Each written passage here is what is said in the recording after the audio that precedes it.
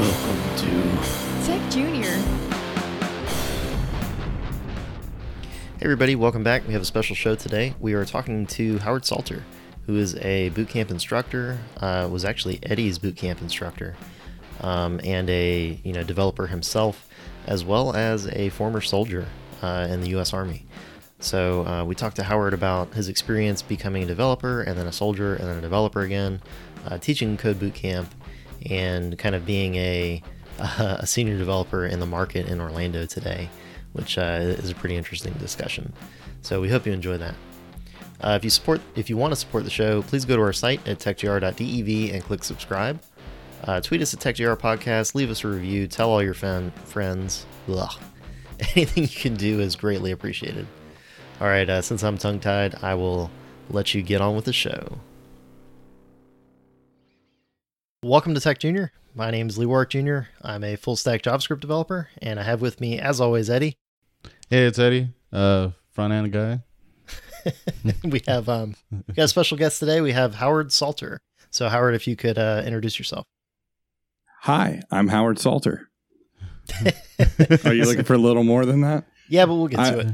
Okay, cool. Howard is a bootcamp instructor. Was actually was my teacher. Yeah, Eddie's instructor. Yeah. So Howard's also a web developer himself and a podcaster. So I'll let you say all that stuff, Howard, if you want to go ahead and get a little bit more in depth. Sure. So why the heck would you have Howard on your podcast? Well, okay, let me give you a little bit of my background. I am a boot camp instructor, as Eddie already admitted. Eddie, I appreciate that. You didn't qualify that in any way, shape, or form, and that makes me feel good.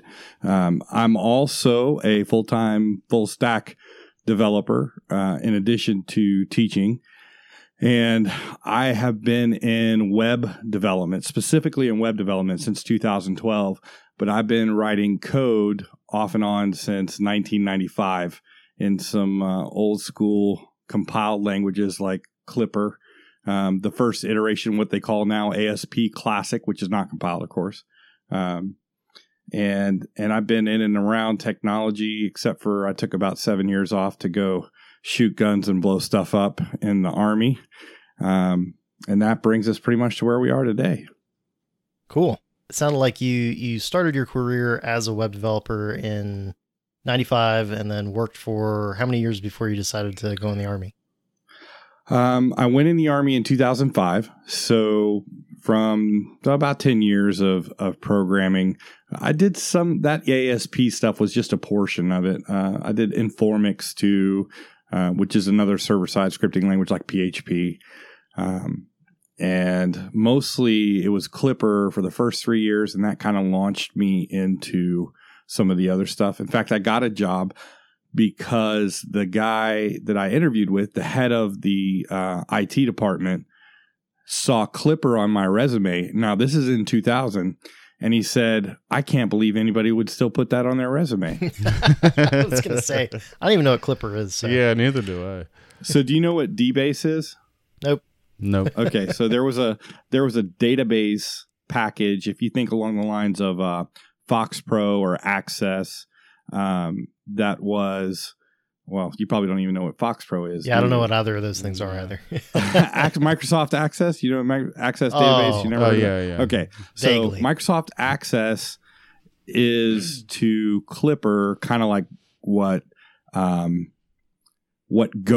were to Transformers. If you go that far back, Access was kind of like the generic little brother that wanted to be a database language and database driven, where Clipper was the actual programming language that went along with DBase. And DBase was this kind of prosumer level database engine that small businesses would use to write their own type of applications and whatnot. So I learned that working for a friend of mine who launched his own software company, and our software was based in that language. So he kind of showed me the ropes and taught me some really good concepts of programming, and those translated later in life to all of the other languages that I've used.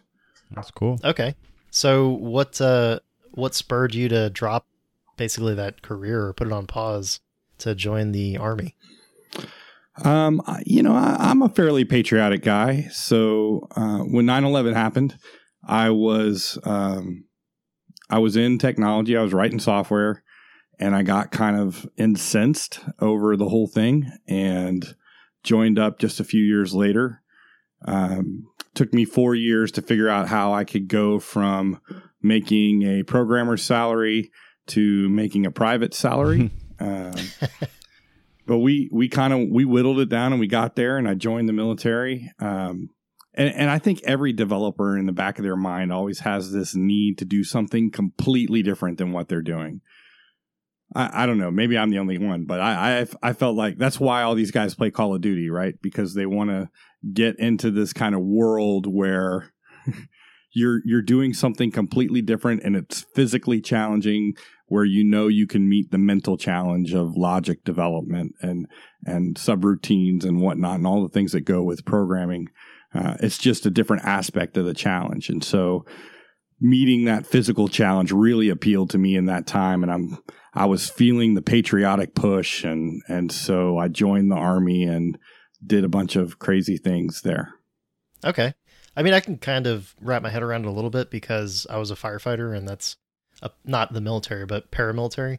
So it's public service. It's this whole protect and serve mentality. And I did that after coming out of college and being in academia and very kind of like bookworm type of lifestyle. So it makes sense. I don't know if Eddie could relate. Yeah, I was just going to say I don't relate to this at all. Yeah. So maybe different strokes for different folks. Yeah. Wait a minute now. Eddie, who was an artist, who had this total creative thinking path going on in his mind, somehow made the flip over to logic oriented, and you don't get how we could want to do something completely different. Well, okay, I get that part. I guess it's the danger aspect to what you guys did that's fair. Yeah, that's a little scarier to me. But yeah, okay, I you got me there. Yeah, I don't know if I could do I can do fire, but I don't know about gunfire. I think that would take it to the next level. But yeah, it's kind of a whole different world. Yeah, I would imagine. The fire has never shot at me, so I really can't. I wouldn't want to be a cop. Like, I don't want to do that. It's not for me. But so yeah, went in the Army, served. Thank you for your service. Thank you.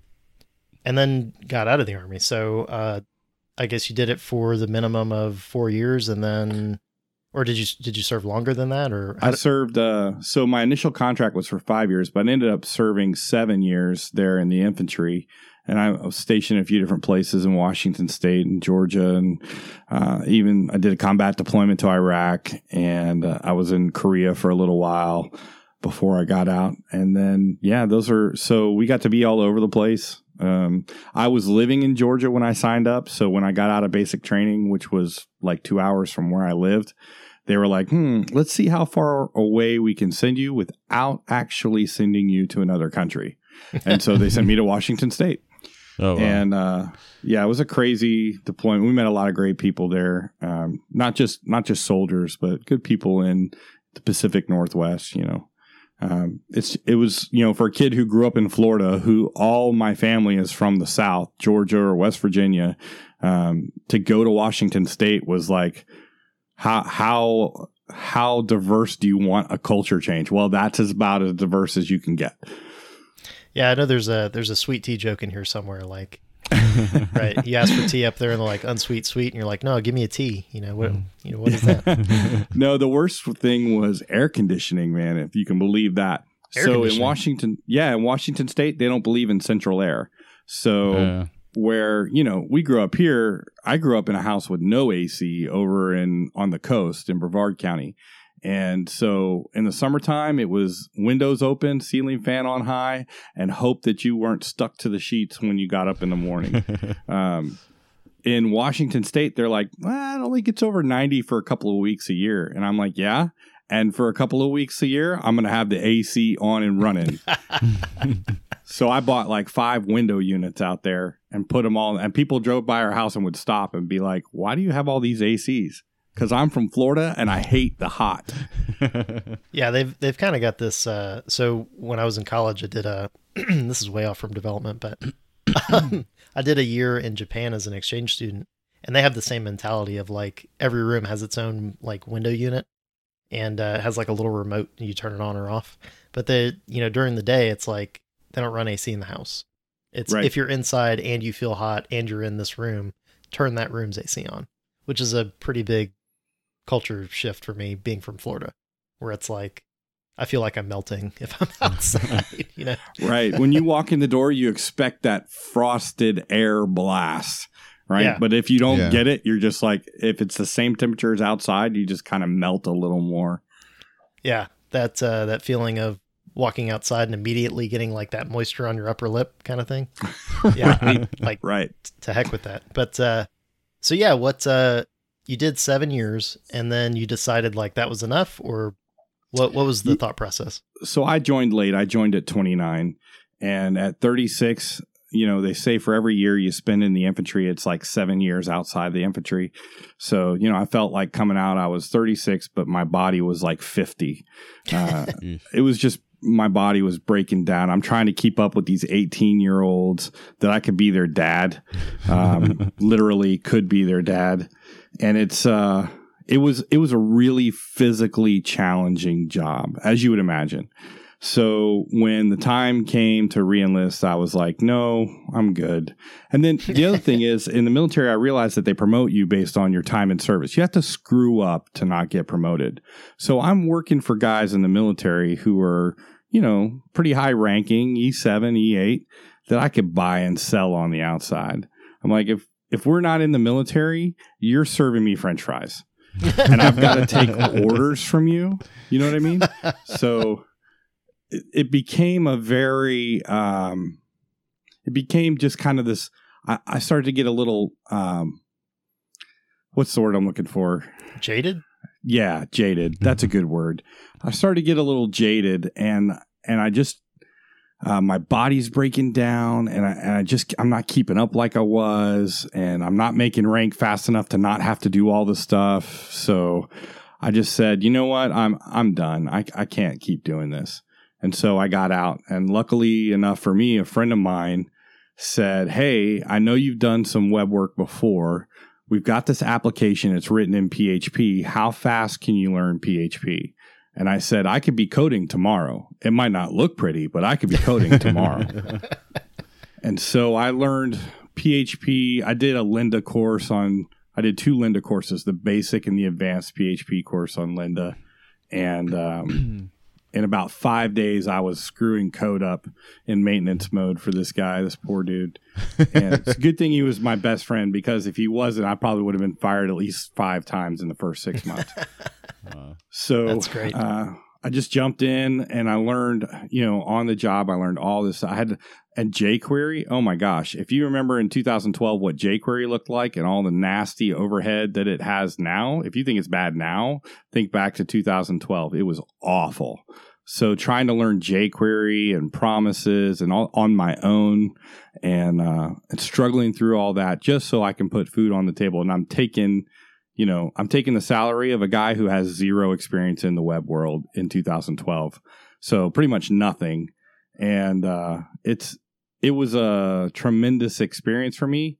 It launched me into the career that I have today, but it was almost as bad as going through basic training. Do you, I'm sure the answer is no, but do you regret like the military career where you kind of look back and say like, well, I could have been, developing this time, or I'd be like, managing my own company or something like that? No, not at all. I don't regret what I did in the military at all. Just because so I was infantry. So it's not like I was behind a computer or, serving food in the cafeteria or, working on vehicles, which all those are great jobs because they support me as the infantry.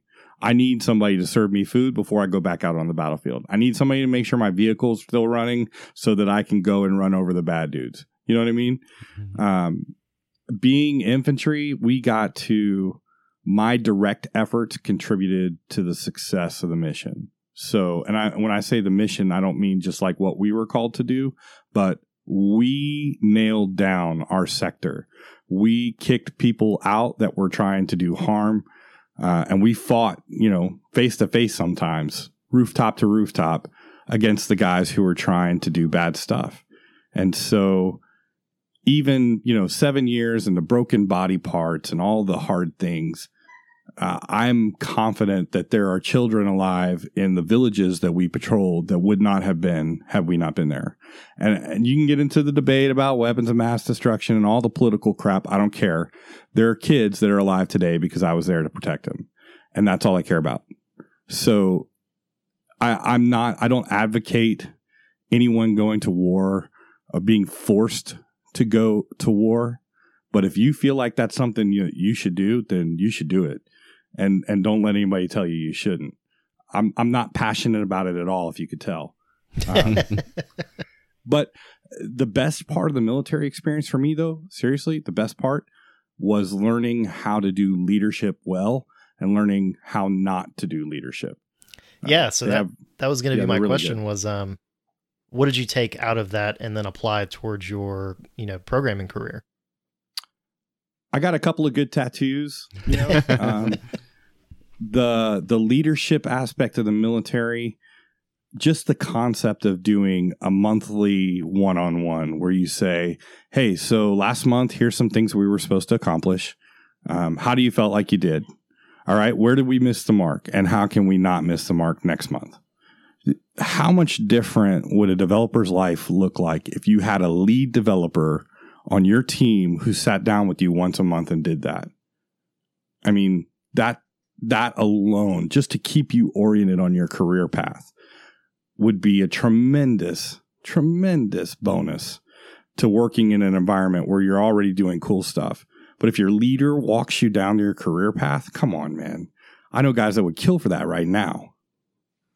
Yeah, I would say that, and I'm sure Eddie can chime in on this, you have to take charge of your own career as a developer, and you kind of work for a company, but that company is not going to necessarily invest in you the same way that you would invest in yourself. Yeah, where I work now, we have coaches, but it's really on the protege's part to really take advantage of that relationship and kind of push it forward and really use it to your advantage to kind of push your career forward. I think you can kind of like get away with just doing your tickets and going home and not really investing beyond that, right? Yeah, but yeah, it's on the person to like really take hold of that relationship and like really make it work for you. Yeah, 100%. So I definitely see what you're talking about, Howard. That would be a amazing thing to be a standard for the programming world. Yeah, and we kind of have that relationship in some teams, right? You have that one team leader who you can usually look around your company and find him because it's the team that everybody wants to be on, because he's the one team leader who cares almost more about the people on this team than he does about accomplishing what he's trying to get done. They're probably pretty even in importance to him. So when you see that guy in your company and you're like, man, that's what I want. I want that. What we don't usually do is turn around and go, how do I become that? And that's really the question. The thing that drives me as an instructor is I want to be the instructor that my students want. When my students are like, man, I don't know what boot camp you went through, but my instructor, he hooked me up with all the inside info on interviewing, on how to sell myself instead of sell my skill set, stuff like that. That's really what I look for when I'm teaching in the boot camp. Yeah. So since you mentioned it, how did you get into teaching? Teaching, I actually had the recruiter for the organization reach out to me, and we had about, probably an hour-long phone call, our first phone call. And I think it's pretty early on in the program for the university that I teach for. I think I was probably one of the first 5 instructors they probably hired. So they're kind of getting their feet under them. The recruiter calls me. We have about an hour-long conversation, and he's like, you don't even need to go through the technical stuff. I'm just going to get you straight to the the manager that you need to talk to so we can get you in a classroom. He was really impressed with my ability to talk. And I guess that's more important as a teacher than it is to actually sit down and code out a super cool project in an hour or so. So I moved along the interview process really quick and got into the classroom and thought I knew everything. And Eddie will probably tell you that I did not. So I've learned so much. I'm on my fourth class now. I'm teaching my fourth class. Cool. And I look at how I teach now and I look at how I was teaching back then. And Eddie, I'm sorry. Please forgive me. You remember to turn the mic on now? Yeah, see? No, so I'm doing online classes now. Okay. So it automatically records everything. And they're like, hey, you can pause that during the breaks. And I said, I can't because I'll never take it off pause. That's awesome. So was Eddie's class the first one that you taught? I think it was, right? Eddie's was I think his was the first class that I taught for that institution.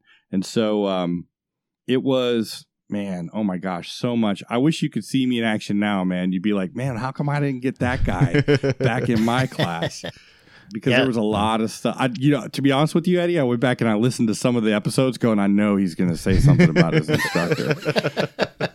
I need to know what I'm walking into here. He's about to grill me or something. No. So I'm doing okay. It's fine. Well, okay, to be honest with you, and since probably nobody else from our class is going to listen to this, you were probably one of the top 5 students in the class. Oh, because you already had an idea of how this was supposed to work with that kind of graphic design background. So you had a little bit of understanding of how the different areas work together, right? So did you tell him about your project? Have you talked about your brought it up project? a couple times. We're teaching a class where people are like, they don't know anything about technology. We go from 0 to junior web developer at the end of the class, right?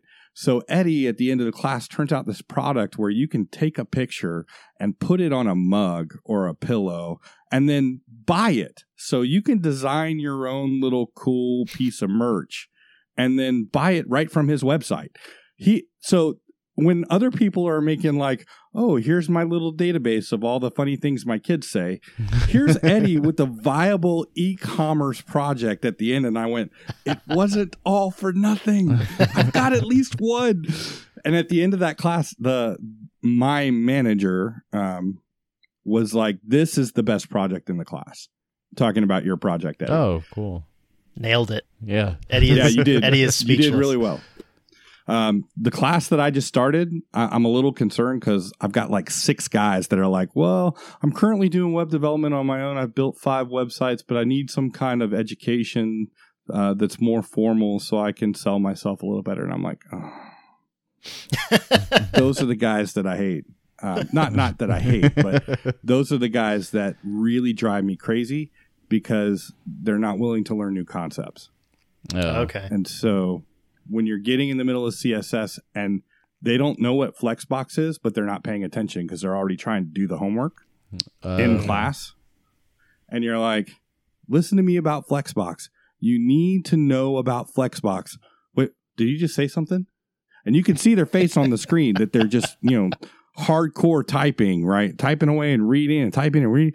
And you can tell the ones that are watching funny videos because they laugh a lot when you don't tell jokes. So you're like, this is, and I'll reiterate when I know I've got all their attention, like when we're coming up to a break, and I'll put the break slide up that they can see. So they all kind of look up and go, oh, we're going to get a break. And so that's when I'll be like, you missed what I was saying back here. You need to not take a break. You need to stick around during the break and I'll go over it again. Oh, wow. And of course they don't. Yeah. But it sounds like the online teacher role is kind of rough. Maybe a little rough to command the attention of the classroom.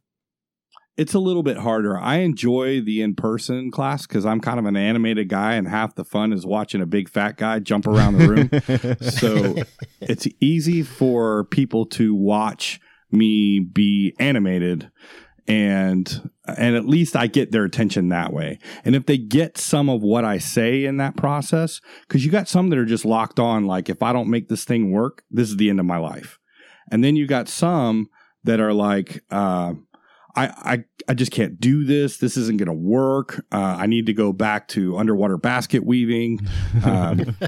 Those kind of people, and that you just have to kind of encourage. We had one girl, I think it was in your class, Eddie. We had one girl who, in fact, I know it was in your class.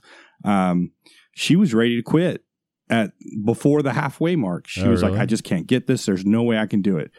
She's a UI developer for Disney now. Oh, I know who that is. Okay. Yeah. So, and she was going to quit because she wasn't getting good support from her team leader.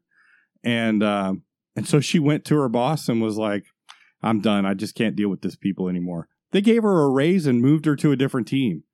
Wow. That's awesome. They're like, we can't lose you. You need to stay in this organization. And so not only did she get her dream job, but then she converted her dream job into an even better position for more pay.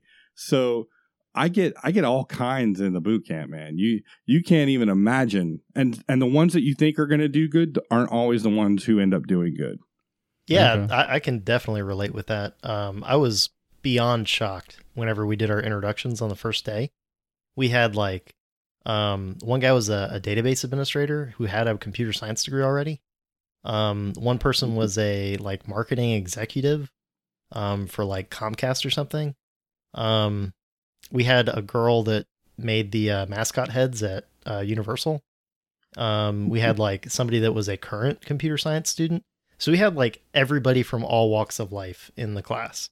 And, you know, the person that struggled the most doing like JavaScript Hangman was the database administrator that had like C++. Yeah. Yeah. The dude had done like C++ back in his, when he was getting his bachelor's, but was struggling to write JavaScript. So total. Yeah, that's interesting. Like you wouldn't even imagine. Yeah. A lot of people get set in their ways and they think they know what to expect. But look, by the time you hit week 3 and we've gone through HTML, CSS, and we're now in JavaScript, even if you think you know something about those, you're lost. I mean, you're just trying to keep your head above water because you're going, wait, they told me I have to do it this way. What the heck is a grid? We're doing websites. There's no grids in website. Yeah, okay. Keep watching. Yeah, something else that you said kind of resonated with me when you're classifying the different types of students.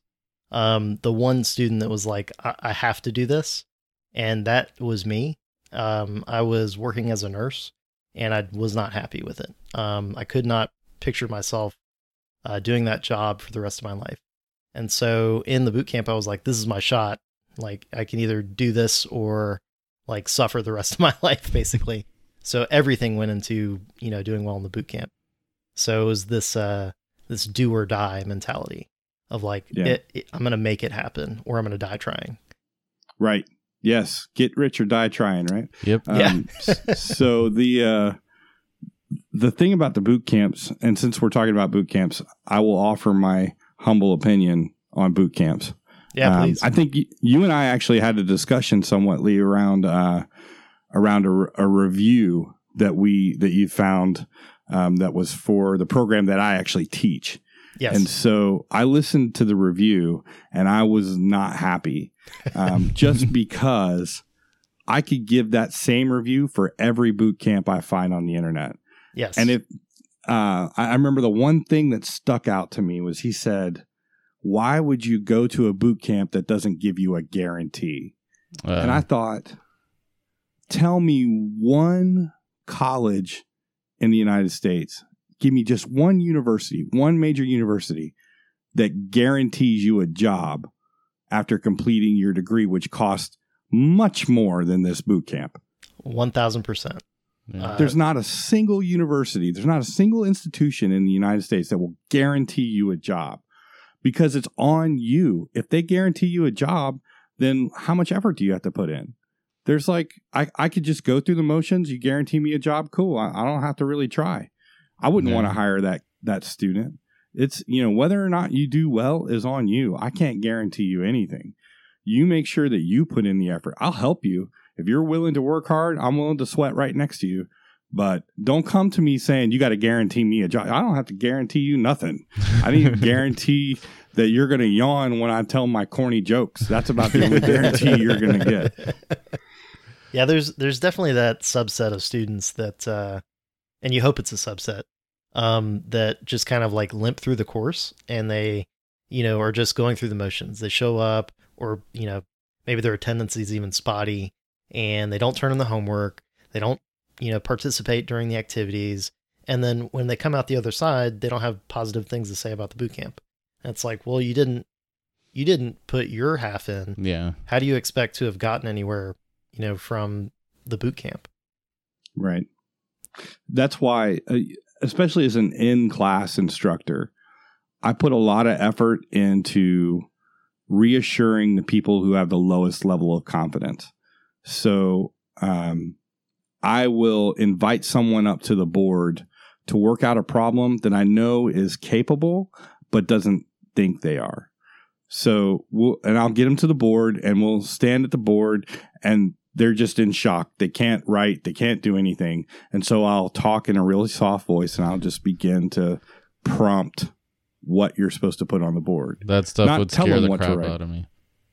Right. Well, see, Eddie, you got away with it because your work was already above board. But if you remember, there were several students that were pretty weak in our class, but I would continually get them to be the ones to come to the board. Yeah. Because when you stand at the board and you put the solution, even if you had to be prompted, almost told what to write, if you had any bit of that at all, was you putting it on the board, and you're done and you turn around, the class claps, that's the biggest boost you can get in a boot camp. And where people are trying to learn technical things, and now everybody's clapping because you put the right thing on the board. That's a huge boost. Eddie, did he ever pick on you in class? No, not for that. Maybe once. I don't really remember. I think everybody hit the board at least once. Yeah, I remember being paranoid every time it came up. Oh, come on, man! It's not that bad. No, that's just me. Oh, that's your introvertedness. Yeah. If anyone listening to any of our episodes would understand why I would feel that way. But yeah. I got you. Imposter syndrome. That's a huge. We find it in podcasting, right? Imposter syndrome. You get a guy who is phenomenally talented. You don't know how he's not already in radio as you're listening to his podcast. And then you talk to him outside of the podcast, and he's like, man, I don't know what I'm doing. Really? Because your podcast sounds like Joe Rogan, only without the 3 hours and the cussing. And I can't figure out how to get there, man. You got to help me. So we experience that imposter syndrome in podcasting, but you also experience the imposter syndrome in the boot camp is like expert level. So you got guys that are at the end getting their certificate going, I have no idea how I did this. Yeah. And it's just part of the journey, right? But I look at a guy like Eddie and say, oh my gosh, to go from what's a grid, what's a row and a column? I mean, I kind of know Excel told me what a column is, but to go from that level to producing a fully functional e-commerce website in 6 months. Oh my gosh, man. That's for an instructor. That's like, win. I won that one. Thank you. I didn't win them all, but I won that one. Yeah. This has been Eddie a great episode. Yeah, this is just like all about it's just because I'm talking about you. You're going to cut all that out, right, Lee? No, I'll probably leave it in. No. Yeah, so being an instructor, you have some wins here and there, and it's kind of an uphill battle, I feel, because you're always fighting for the attention of the class. So how do you keep everybody like on task in a classroom?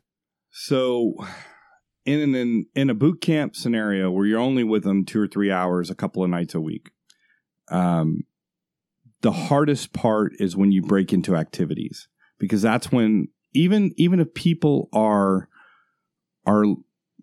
working with the end of the activity in mind, even if that's the case, sometimes it's easy to get distracted into researching exactly what the ClearFix thing does, right?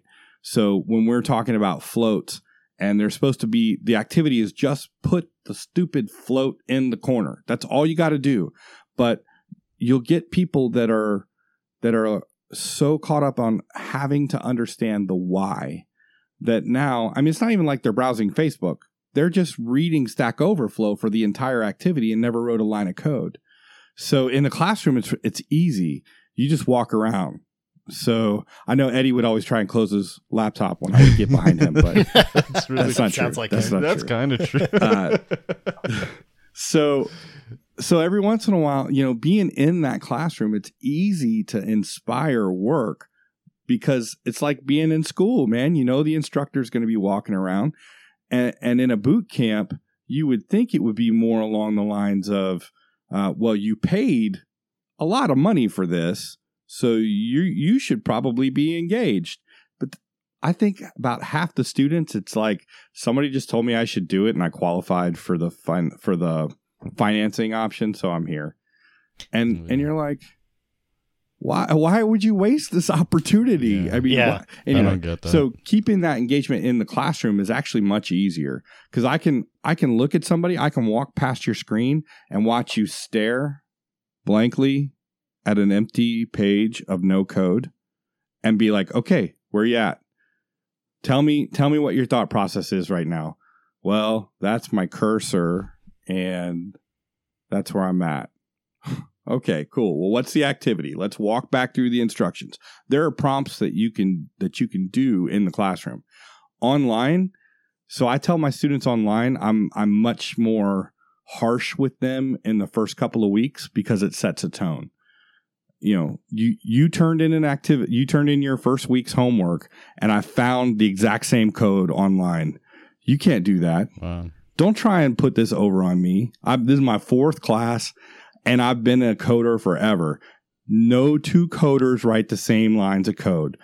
You will all name your variables different, name your functions different, do it differently. And most of you are going to screw it up. You're not going to do it perfect on the first try.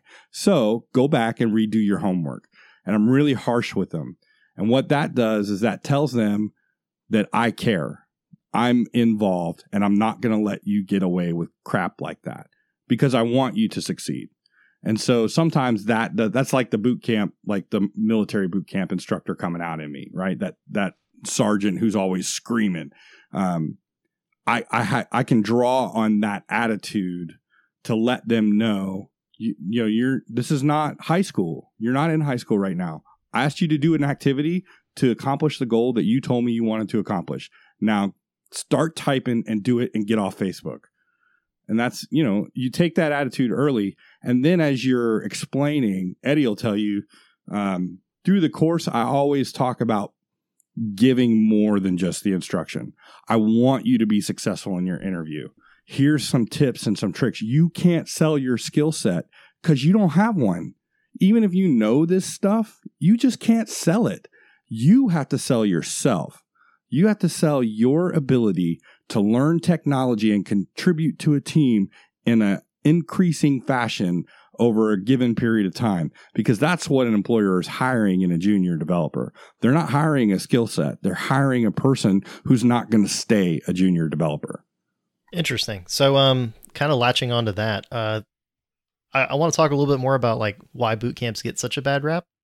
But as an instructor and as somebody that's kind of like watched a lot of, students fly from the nest and then go out there and, hit the bricks and kind of search for jobs. You're 100% right. Like, it's not necessarily the hard skill set that they're looking for. Like, yes, you need that aptitude, but there's a lot of soft skills and attitude that goes into, what you're looking for in a developer as somebody that's hiring. And so Eddie will tell you, like, through the podcast, we've interviewed a lot of people that do hiring, and 100% of the time you ask them, hey, what are you looking for in a developer? What are they going to say? Passion. Okay. Over and over and over again. No, you're I want to see somebody who loves what they do. Yeah. Yeah, that was a softball to Eddie, and he was like, what? No. So wait, let me get off Facebook. Yeah, close Facebook, Eddie.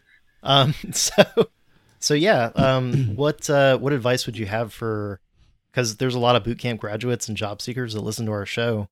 What advice do you have for them for how to sell themselves and convince employers to give them that chance? You call it passion, but I would say be hungry and let them know you're hungry. counter offer everything. So when they say, well, we're really looking for somebody who's got, 2 or 3 years of MySQL experience, counter that with, hey, I'll tell you what, let me build you a project doing these operations in MySQL so I can demonstrate to you. And maybe one of those is one you didn't learn through the boot camp, maybe a stored procedure, right? Then you can prove to them how fast you can learn how to do something effectively. Counter offer everything. And worst case scenario, they get it and they still don't hire you, right? But at least at that point, they know you're willing to do whatever it takes to get the position to move forward. The other thing I would say is let them know that you're hungry for a mentor. You want someone who is going to correct you when you're wrong and start you down the right path. Even if you can find that on Orlando Devs Slack, or if you can get in the community and do for example, the alumni meetups for the boot camp. Those are great, but that's not a relationship with an experienced developer who can point you in the right direction instead of letting you waste an hour on Google trying to hone your Google Ninja skills. Those are the two things I think that are the most, and even today, as a senior dev, as a guy who's been in web for 7 years, but can also draw on 10 or 15 years of development experience outside of the web, I still to this day get calls for positions that I don't have skills listed for because they feel like, because of my background, I've got a demonstrated ability to come to speed on technology quickly. And they would rather have that in someone who's passionate than have 10 years experience in the technology and somebody who's just warming the seat. Those, I think, are the two biggest things. Yeah, I've consistently been surprised now that I've started my career in development that I get offers from recruiters and hiring managers and stuff like, hey, come work for us. We're using XYZ tech stack. And I'll go, well, all my experience is in ABC. Yeah, but you'll pick it up, no big deal. So it like I said, the aptitude has to be there. Like you have to have some kind of knowledge, but it's not like you need to be expert level on a certain technology. Absolutely. Yeah. And I think, so I've kind of transitioned my thought process into more of a leadership role, right? I don't apply for dev roles as much. In fact, I haven't applied for a dev role in years. I'm focused on my career track in leadership positions. And so my heart right now is I want to show a company how passionate I am about training up those junior devs. And in not necessarily that I'm the expert on the technology they're trying to learn, but that I can help them get there in a shorter amount of time than if they try and do it on their own. I decided that I wasn't going to be a dev when the people on my team were going home and spending an extra 8 hours researching the latest languages and the latest frameworks. So they work 8 hours at work and then go home and do that for another 8 hours. And that's just not me, man. I'm married and I got 4 kids. I'm lucky if I get 15 minutes to myself. I can't go home and spend 8 hours on the internet looking up, what the brand new Go language does. I'll do a little research and I'll hear some chatter on the Slack and I'll watch a video or two. And cool, if we decide to use Go at where I'm at now, then I look forward to it. But I'm not going to spend 2 months in my extra time building out a project just to do it. It's just not who I am. But I can help that kid that is doing that put that effort in the right place. And that's my goal now. Yeah. And you don't have to put in another 8 hours or even like 3 hours every night as a developer towards learning the latest and greatest, whatever. It's like you said, hone the skills that you need for the job that you're doing. You don't have to learn everything and you can't learn everything that's out there and you can't learn every new thing that's coming out. So like, as front-end developers, like Svelte is all of a sudden getting a lot of attention. But I'm not going to sit down and learn Svelte because, people can say it's the hottest, greatest, best thing, but I don't care because I use, a different technology at work. So it's not relevant to me. And that's a waste of time for me to learn Svelte when I could be learning things to improve myself for the job that I am doing, which is, working with Vue.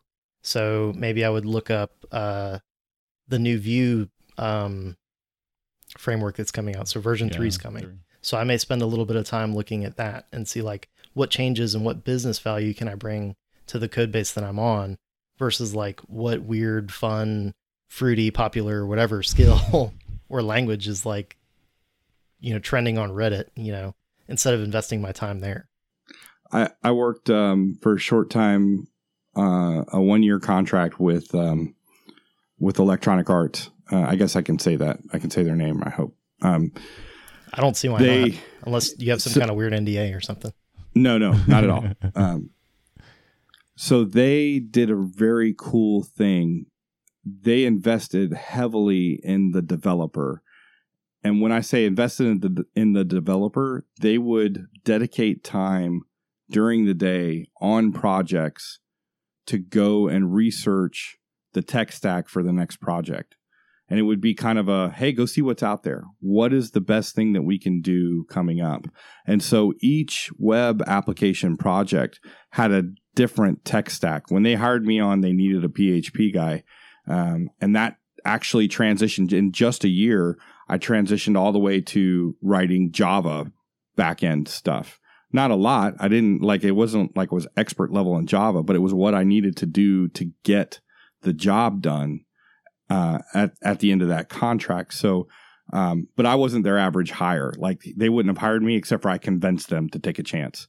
And they normally hire guys like right out of college, young guys. They want, if you don't have tattoos and wear flip-flops, then you're probably not going to get the job.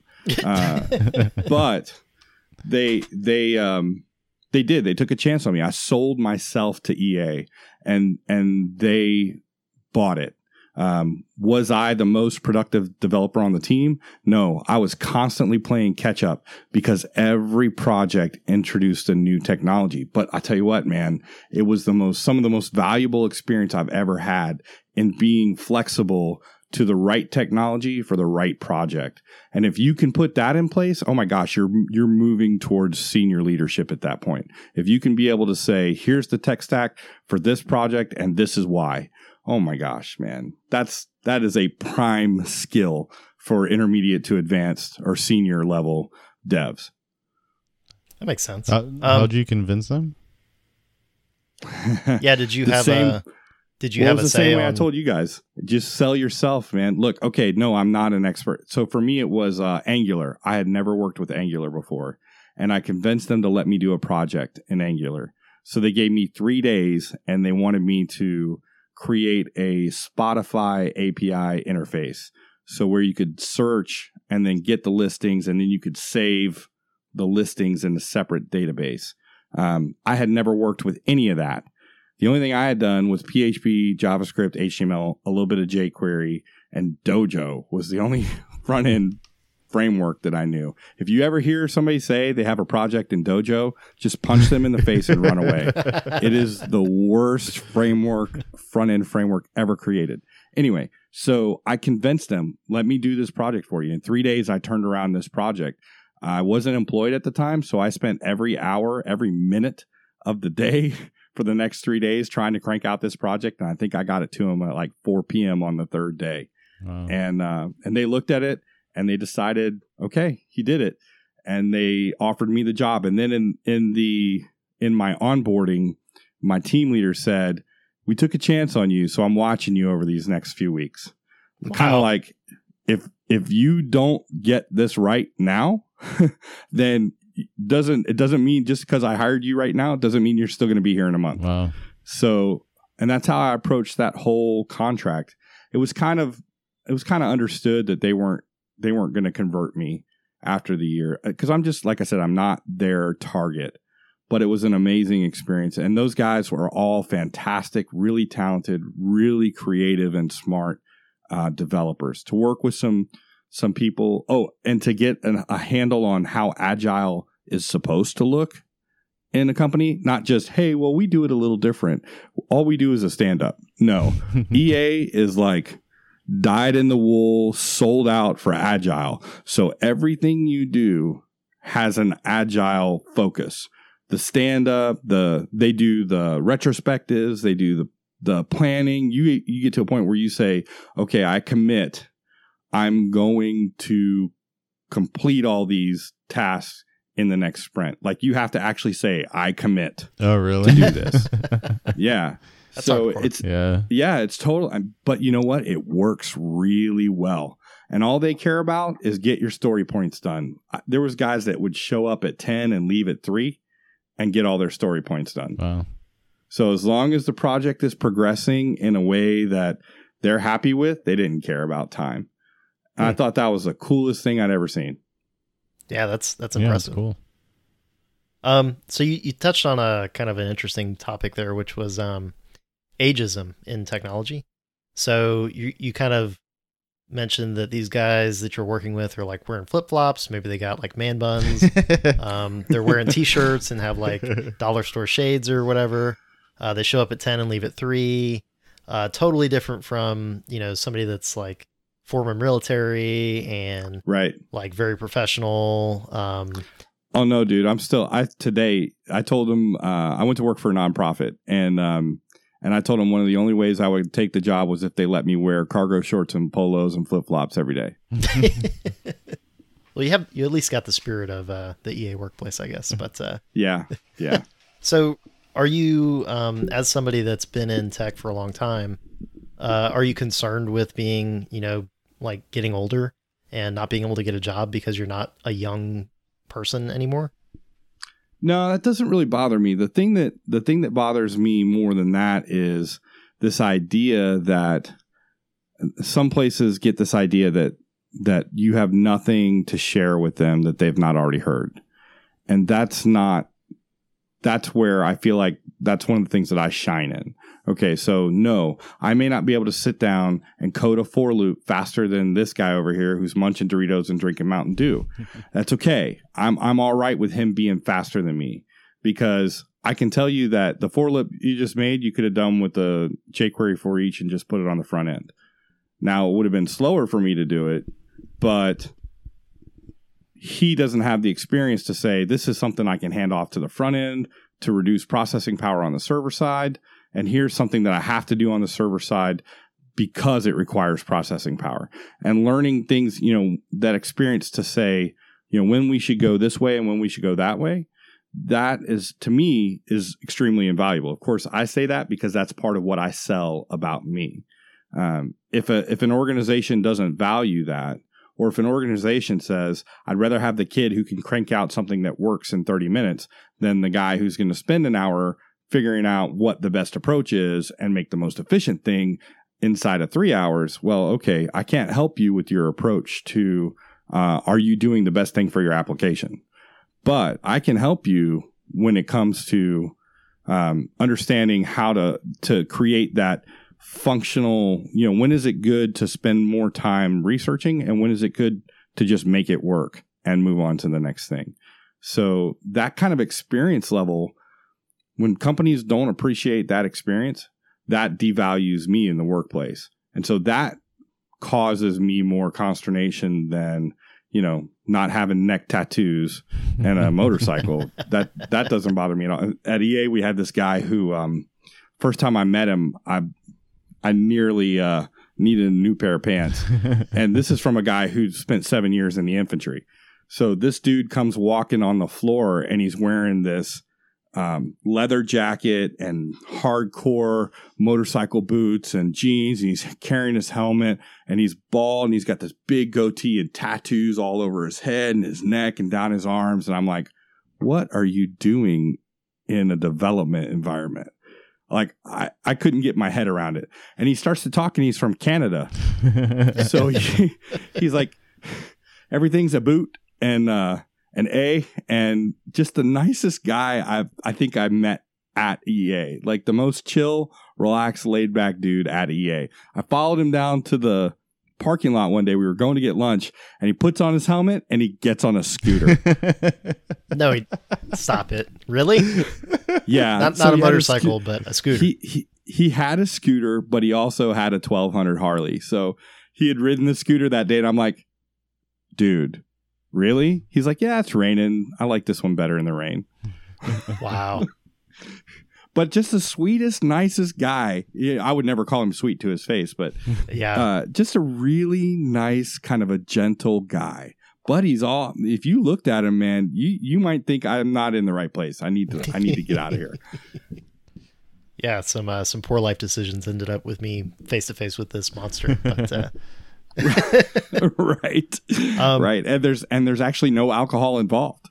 Yeah, exactly. Have you run kind of afoul of not being able to find positions that are kind of looking for experience and leadership, or do you think that those positions are in abundance and there's just like not many people looking for them, or what's your kind of feeling on that? That's a fair question. I feel like those positions are out there. A lot of companies are spending too much time trying to promote a junior into a senior spot before they're ready, instead of going to the marketplace to find, guys like me who I had a contracting background for about 5 years. Before I taught my first class, I was actually still contracting then. So I've been around a lot of places. I've seen how a lot of people operate. A lot of people would look at that background and say, wait, you worked in 3 different organizations in 3 years? Well, yeah, I'm a contractor. That's what I do. Well, we're looking for somebody who's looking for more full-time work. Well, I will do full-time work for full-time money. I mean, you just need to, if you pay me the right thing, you'll have my loyalty. The issue is in technology, specifically in Orlando, because the startup mentality has invaded.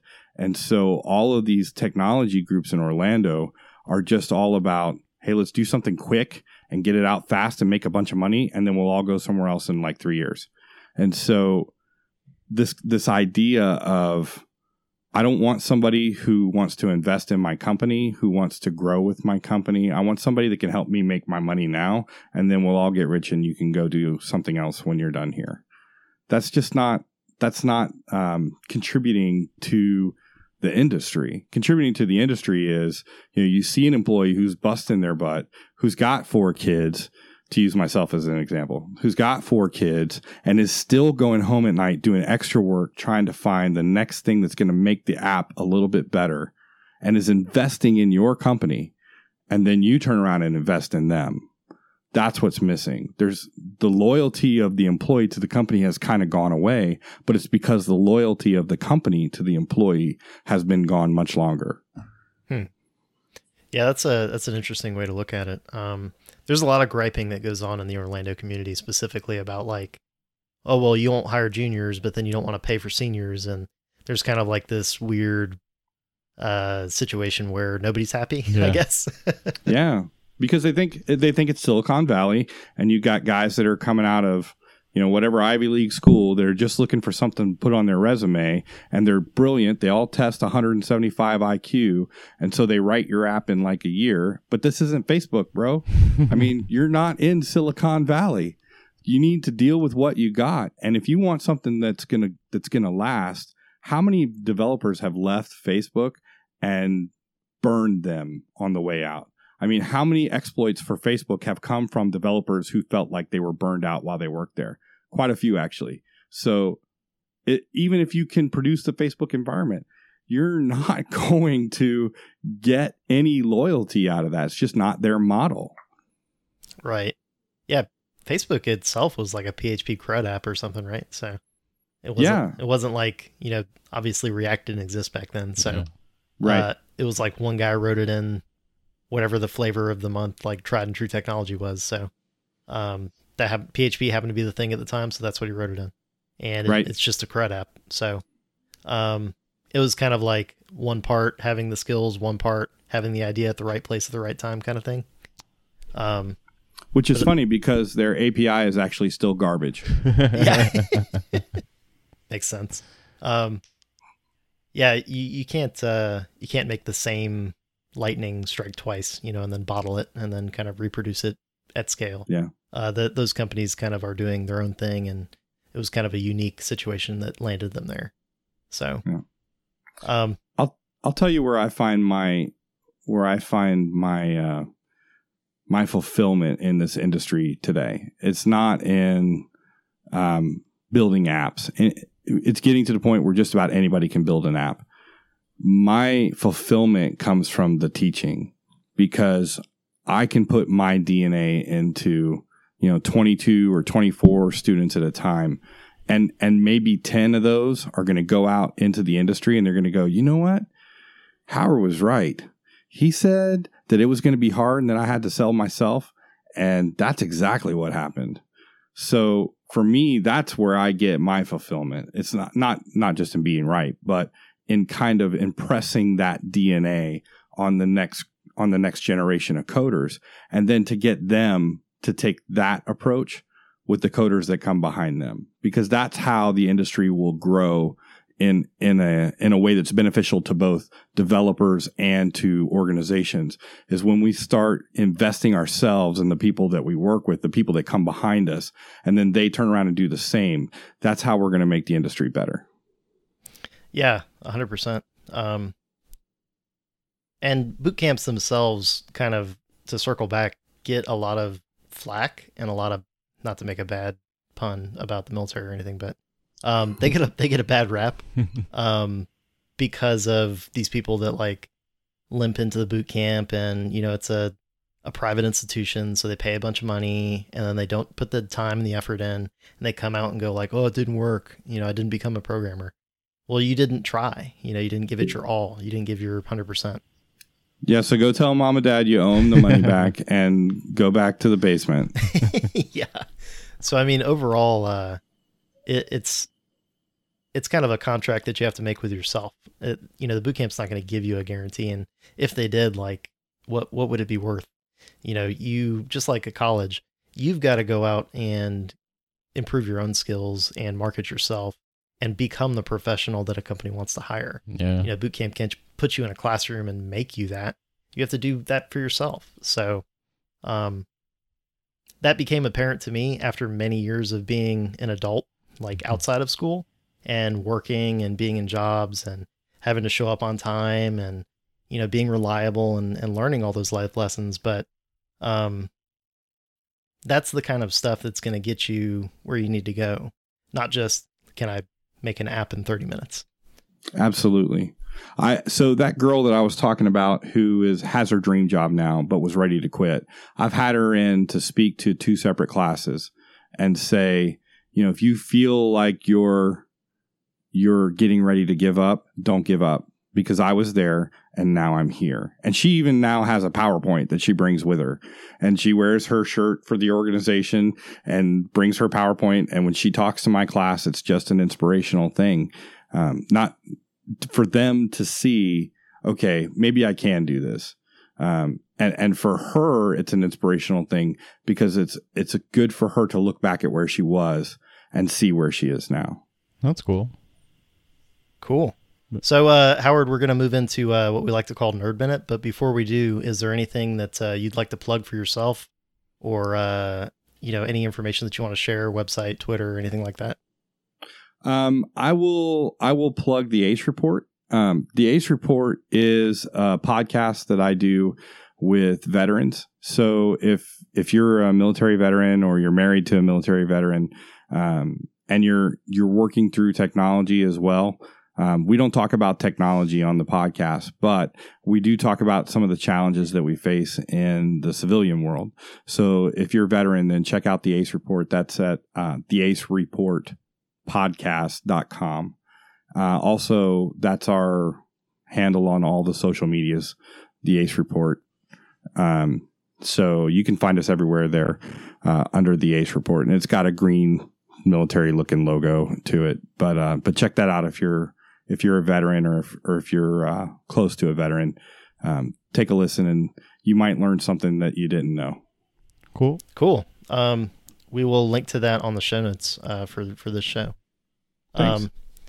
So yeah, at the end of every show, we do a little segment called Nerd Minute, where we talk about comics, movies, video games, books, whatever you're into. So Howard, you're the guest. What have you been into lately? Dude, I am salivating at the mouth for Disney Plus. Really? I am like ready. Look, they took The Simpsons off of Hulu already. Oh, really? So there's only season 30 and 31 on Hulu. And I was walking my kids through it. It's The Simpsons. It's a rite of passage, right? So I was walking my kids through The Simpsons. We were on like season 4. Boom, it's all gone. It's all it's only those last 2 seasons, but it's going to be on Disney Plus. So I was screaming at the television tonight. I'm super stoked for Endgame to hit Disney Plus in December because my wife has not watched any of the Infinity War series. So we're going to watch back-to-back Infinity War and then Endgame. Cool. That's just going to be an amazing time. So I nerd out on all the Marvel stuff.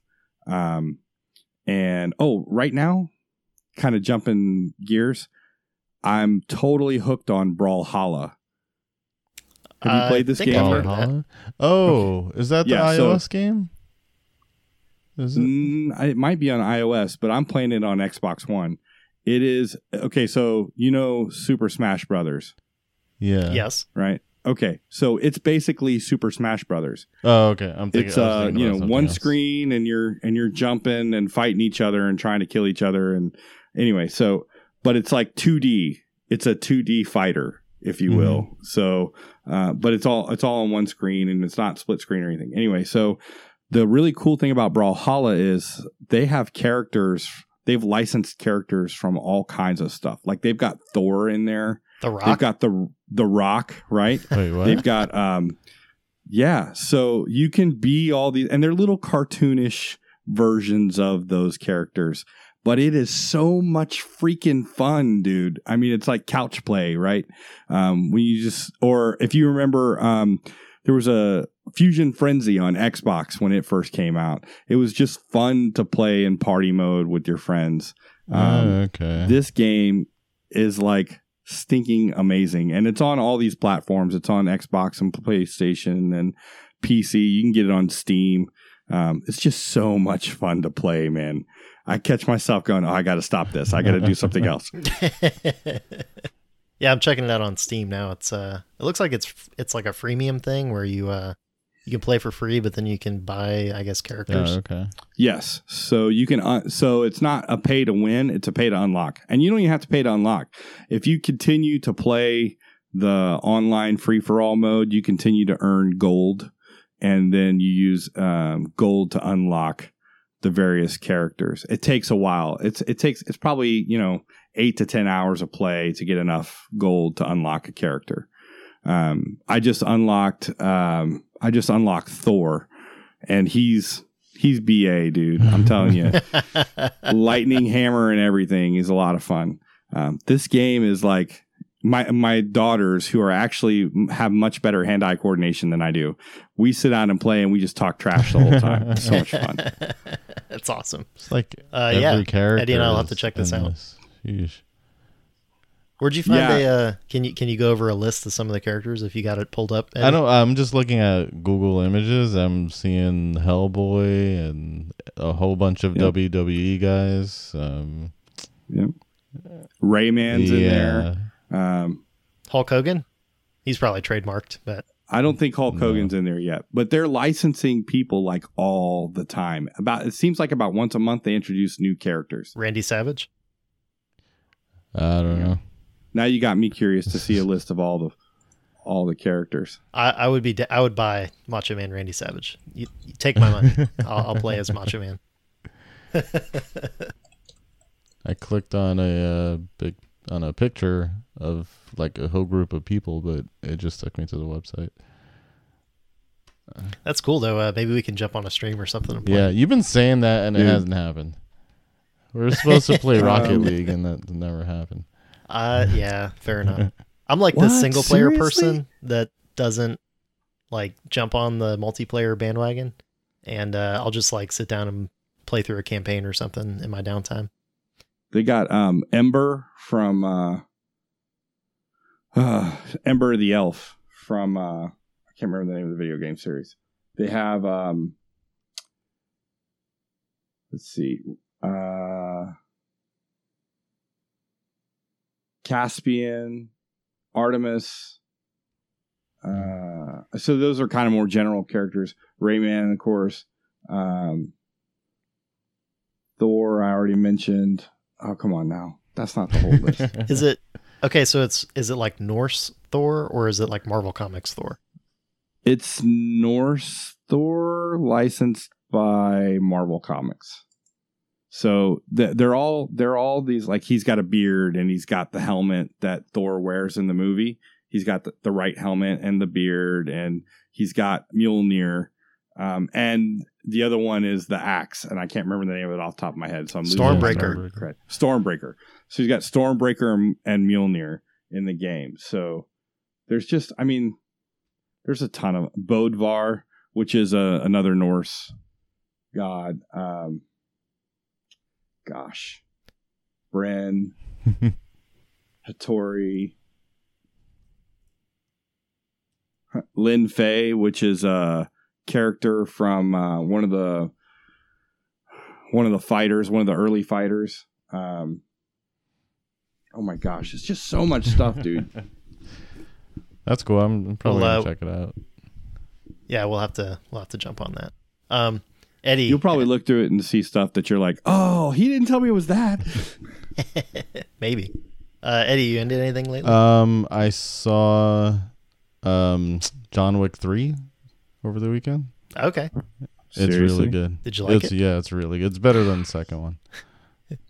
Okay. Yeah, what? I thought it was better than the second one. The first one's like a perfect action movie, but the third one's the beginning, the first like 20 minutes of that movie are insane. He uses a horse as a weapon. I remember that part. That was impressive. That sounds like John Wick. Yeah, that sounds correct. Insane. He is a maniac. Yeah, it's really good. Yeah, John Wick is like the action movie series. I feel like the guilty pleasure, I guess, of our time. Kind of like they used to be big in like the 80s and 90s. You'd have like all these Van Damme movies and Sylvester Stallone and Arnold Schwarzenegger and all that stuff. And we just don't get that kind of thing anymore. We get like Marvel movies, and then we get like Jason Bourne, John Wick kind of stuff. Yeah, I guess. Hobbs and Shaw. Yeah. So my son was arguing with me the other night. He's like, the best Fast and Furious movie was the first one. I said, no, the best Fast and Furious movie was Hobbs and Shaw, because it doesn't have Vin Diesel or the guy. I was going to say Tokyo Drift. That's my Tokyo Drift was good, but because Tokyo Drift is loosely what the Need for Speed was, what it came out was based on, was kind of that Tokyo Drift era Fast and Furious. The one with the Legends. Okay.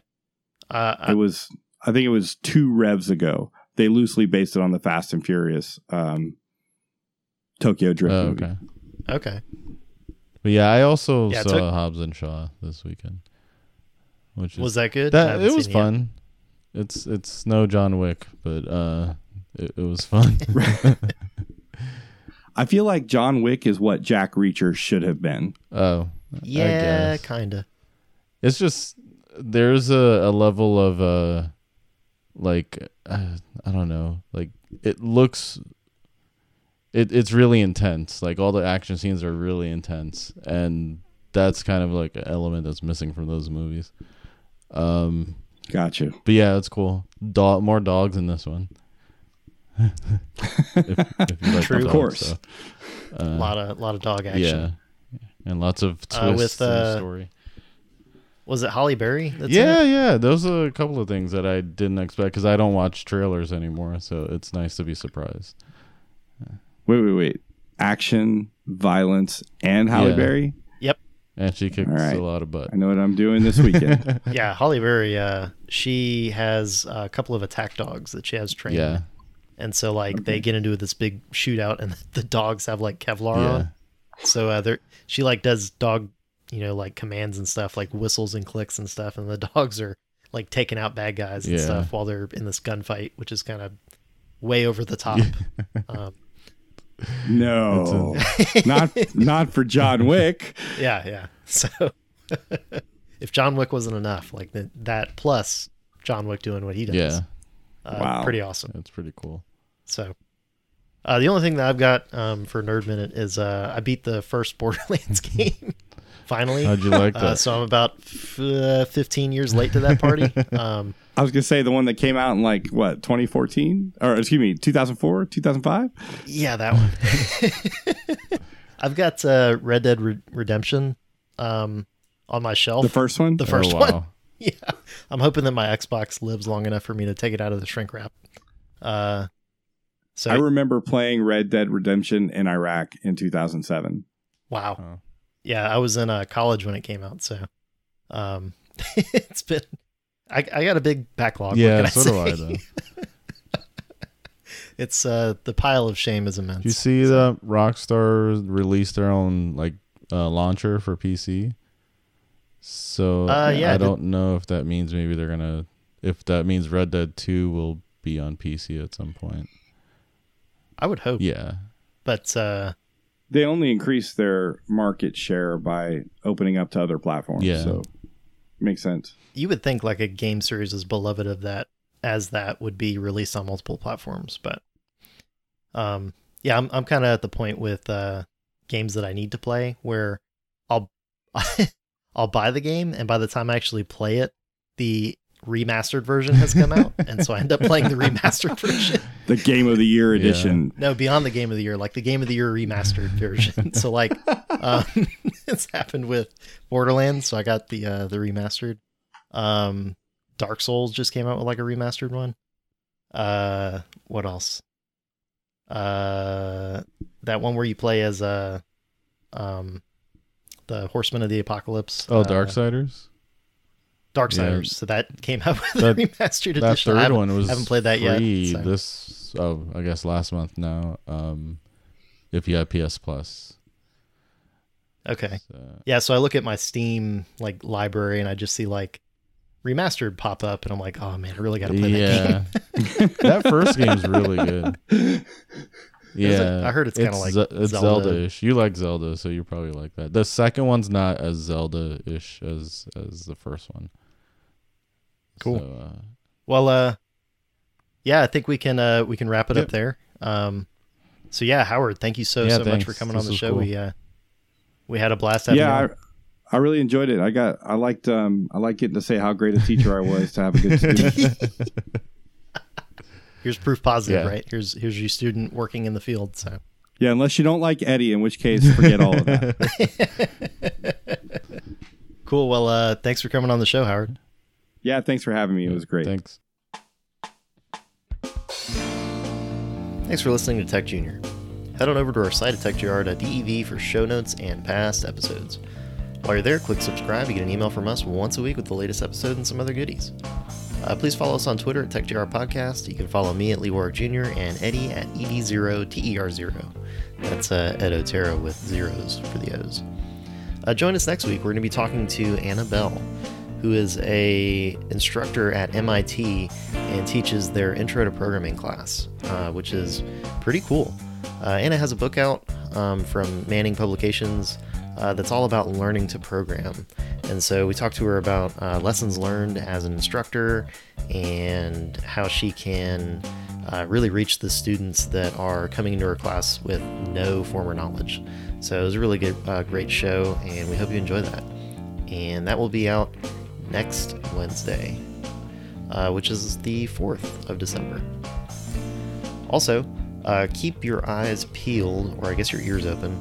We're going to be giving away a lot of stuff in the coming weeks and months. People have reached out with a lot of courses and books and all kinds of good stuff, and we're going to give that to you. So watch our Twitter and jump on our email list, and you can sign up to get a chance to win some of that cool stuff. So stay tuned. All right, that's all the shilling I got this week. I will see y'all next week. Have a good one. Bye.